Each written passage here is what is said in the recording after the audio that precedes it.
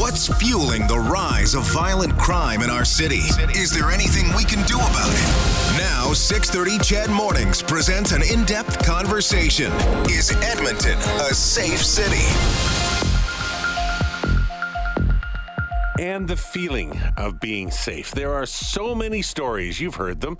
We've seen them on the text line. We've had them in conversations when we're out with our friends about people not feeling safe when they head into the downtown core. There are perhaps a number of reasons for that. Maybe you have a reason is different than somebody else's, but it seems to be a feeling that permeates the general populace. And you know that has to worry the Downtown Business Association. Coming up in a few moments, we'll end up talking with Punita McBrien about this. She's the executive director of the DBA. So we will get into that conversation coming up in a few moments. But for business owners, how do you navigate a situation that at least anecdotally looks like it's different than it was a couple of years ago? In terms of rising crime, in terms of the presence of homelessness in and around your business, and people maybe not wanting to necessarily frequent them as much. We're talking about that right now with our next guest, who owns and operates 10 Remedy cafes in the Edmonton area with her husband. Stacey Zaidi is joining the show. Stacey, good morning. Thanks so much for being on and talking about this with us. Hi, how are you? Thanks for inviting me. So, Stacey, you own and operate 10 cafes, which is incredible as a business owner. That's congratulations, well first done. of all. I can think of 6 remedies offhand. You. I didn't realize that it was up to 10. Yeah. And several of those are in centrally located areas in the city. So let's just start with kind of comparing and contrasting what it is that you're finding with those central locations versus the ones that aren't necessarily quite so much in the heart of the city. Are you noticing that people are more uncomfortable, more afraid of being in those areas? You're talking about the downtown core, like that's what I would be talking about in that situation, correct? Yes. So that downtown core, you don't see people walking on the street anymore. I can remember, even pre-COVID, and there were lots of people walking on the streets. You just don't see it anymore. We've got customers who go by, and they'll go out in the street. And just recently, a customer was hit in the back of the head for no apparent reason. It's just getting worse and worse and worse. We don't see as many people. We've had to decrease our hours. It's just scary. Do you think some of that would go out if there were more people? So, like I can say, if the crowds are larger, if there's sort of safety in numbers, but we're still in this transition coming out of the pandemic. Well, maybe, but I also think within this population that's downtown, there's also there's a criminal component that, is causing quite a bit of damage downtown. I would hope, I would want that population, if they did come in, to be very safe when they do. Has anything specifically happened to your businesses, specifically to your location? Oh, here, let me get on my soapbox here. Basically, I can tell you, in the last year, we've had people spit on, punched in the face. We've had sexual and ethnic discrimination, armed robbery, theft, verbal assaults, and, looking at property, going into the back, walking into the business in the back. My staff walk through urine, feces, needles, everything. We've got, property destroyed. We just had a bathroom destroyed like a week and a half ago. Somebody came in who was high and just, it's gone. That's what's happened just in the last little while. So when you're comparing that situation to other locations, is it distinctly different in the downtown area? Distinctly different. Like, distinctly. And when you're talking to other business owners that are in that same neighborhood, are they experiencing the same thing? Well, a couple of weeks ago, I started calling around and talking to people just in the area where I'm at downtown, like on 103rd and Jasper. Mm-hmm. And yeah, a lot of people said the very same thing. There's a Fabulous right across the street. She's been there since 2005. And she's had that franchise, and she's like, it's never ever been like this, like having to stand like close to the front when somebody's going to come in, trying to get them out or lock that door so they can't come in. It's scary. What about what about resources that are available to you? Do you feel that you have the enforcement of EPS to have your back? I don't think that I really believe that EPS can do a great job with proper funding and the amount, having lots of beat cops in the area. We need that physical presence on the streets, right? Basically, I researched that as well. We only had 3 beat cops in our area. 5 years ago there were 60 beat cops in the city. Now we have 19, but that's been increased as this campaign's been going. Working on that safety aspect. So, where they're starting to work on it. Do you feel like you're starting to be heard? Who have you gone to for help? What have you received? Have you received sufficient help, or at least promise of help? What's the situation, do you think, moving forward here? I've gone to city council downtown twice and spoken with other business owners. I think that we definitely are being heard. There's certainly people who are trying their best to make sure that they've got something in place that we're able to be taken care of properly. Is it improving? At least the reaction, the attempt? Yes, I think so. The thing that drives me insane is the amount of time it takes for things to happen. I'm a business owner, so I've got a problem. It's either A, B, C, and I pick my thing and it's done, right? There's so many people talking about everything.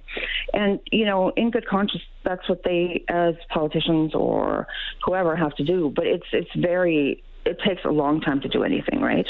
But I think it's starting, definitely. But even still, you set the scene of an environment that no business owner ever wants to face. And certainly you're going to put yourself at some level of risk when you're serving the public. But the situations that you're talking about, it just makes me wonder, what's the biggest challenge? Is it maintaining staff? Is it just loss of revenue because less customers are coming in? Is it uncertainty about being able to maintain your business in that certain location? What is it that's the hardest part to navigate? What worries me the most and bothers me the most are the incidents that happen in the cafe. I'm worried for my staff. Jasper Avenue, I even wonder why we stay there. We've been there for 9 years. When we started, it was so much different. I just worry that my staff, somebody's going to get hurt. Do you know what I mean? That's my biggest fear. Revenue, yeah, sure, it's gone down. Hours have gone down, all that thing. But in good conscience, I have to make my environment a safe place for people to work, right? And customers to come in. That's my whole...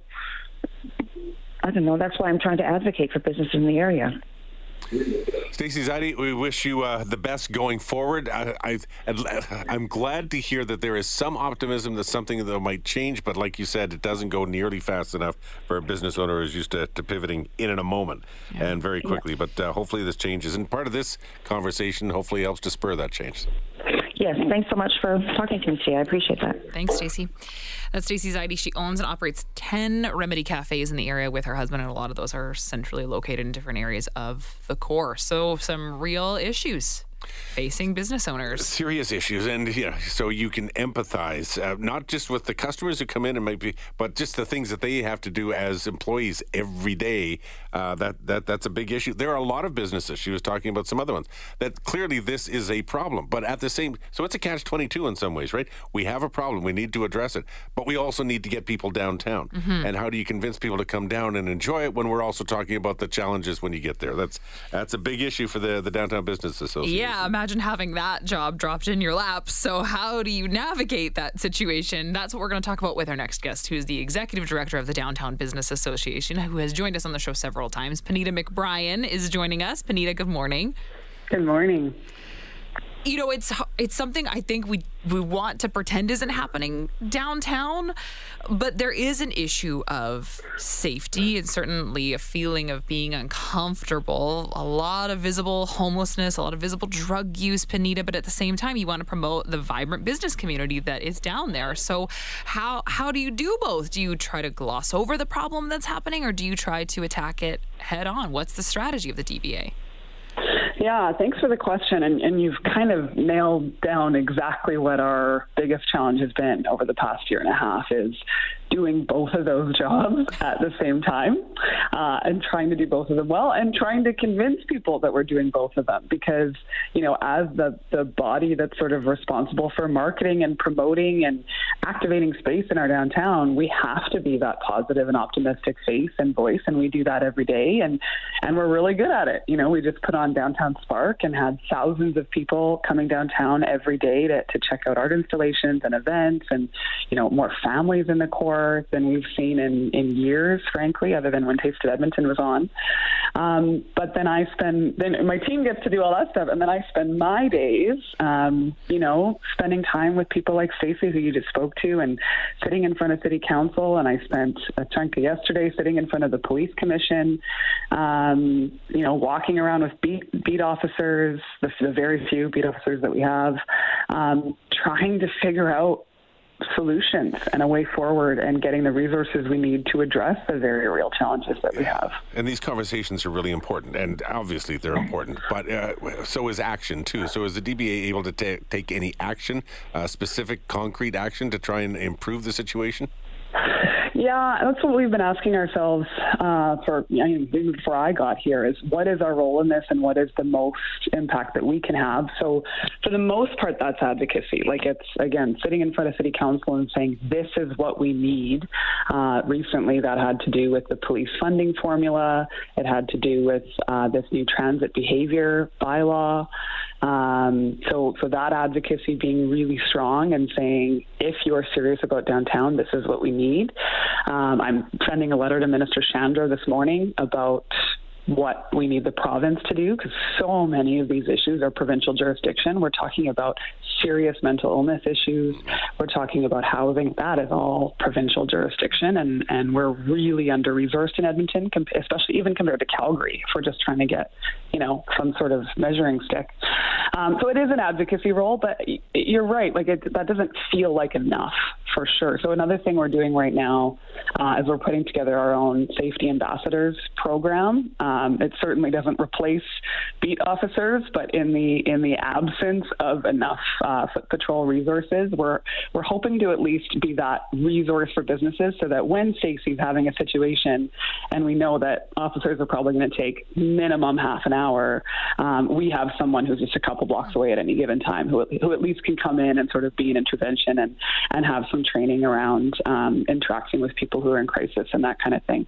So hoping to get that program off the ground in the next couple of months. And actually on Monday, we're hosting a safety and vibrancy summit all morning on Monday with our partners at BOMA Edmonton, the Building Owners and Managers Association, and just hoping to bring together business owners, workers, people from our universities downtown, everyone who's obviously really caring about this issue and affected by this issue, and just try and educate them on what is EPS doing, what is the city doing, what is Reach Edmonton doing, and try to get some more information out. Are strategies and events and committees like that sort of just part and parcel when it comes to your position as the executive director of the DBA, or is this something that's unique to Edmonton? When you touched on it a little bit when you compared the problem being worse here in Edmonton than in Calgary, but when you look more broadly, and even nationally, does Edmonton have a uniquely escalated problem here? Not at all. And I'm so glad you asked that, because I was actually just talking to my colleague, Lisa Baroldi, who's CEO of BOMA Edmonton, and we were talking about how when we talk to any of our colleagues from major cities in the States specifically, but even Vancouver, it really helps put things in perspective, actually, because what downtowns across North America have experienced is, I'm just speechless at what some of our colleagues are going through, like mass lootings and robberies happening in cities like Seattle and San Francisco, shootings all across the U.S. Like, the scale of violence and crime here is nowhere near what it is for a lot of cities. Even in Vancouver, like the sheer volume of broken windows and overnight break-ins and robberies and all the kind of stuff that we're seeing little bits of here. Obviously, in bigger cities is an even bigger problem. But the homelessness, the mental illness, the addictions crisis, opioid overdoses, all of that is happening in major cities all across North America. Consolation, but perhaps small consolation to know we're not alone. Mm-hmm. In fact, it's almost worrisome too at the same time. Exactly. Yeah, exactly. Anita, we got to go. Thank you so much for your time this morning. Thank you for being part of this. We really appreciate it. No, thank you so much. Okay. Thanks, Anita. Anita McBrien is Executive Director, Downtown Business Association. Okay, so definitely a situation, but some optimism as well when it comes to it. You got to keep working at it. Yeah, of course. You can't just throw your hands up and walk away. You keep working at it. Yeah, and thank goodness for the people like Benita that are.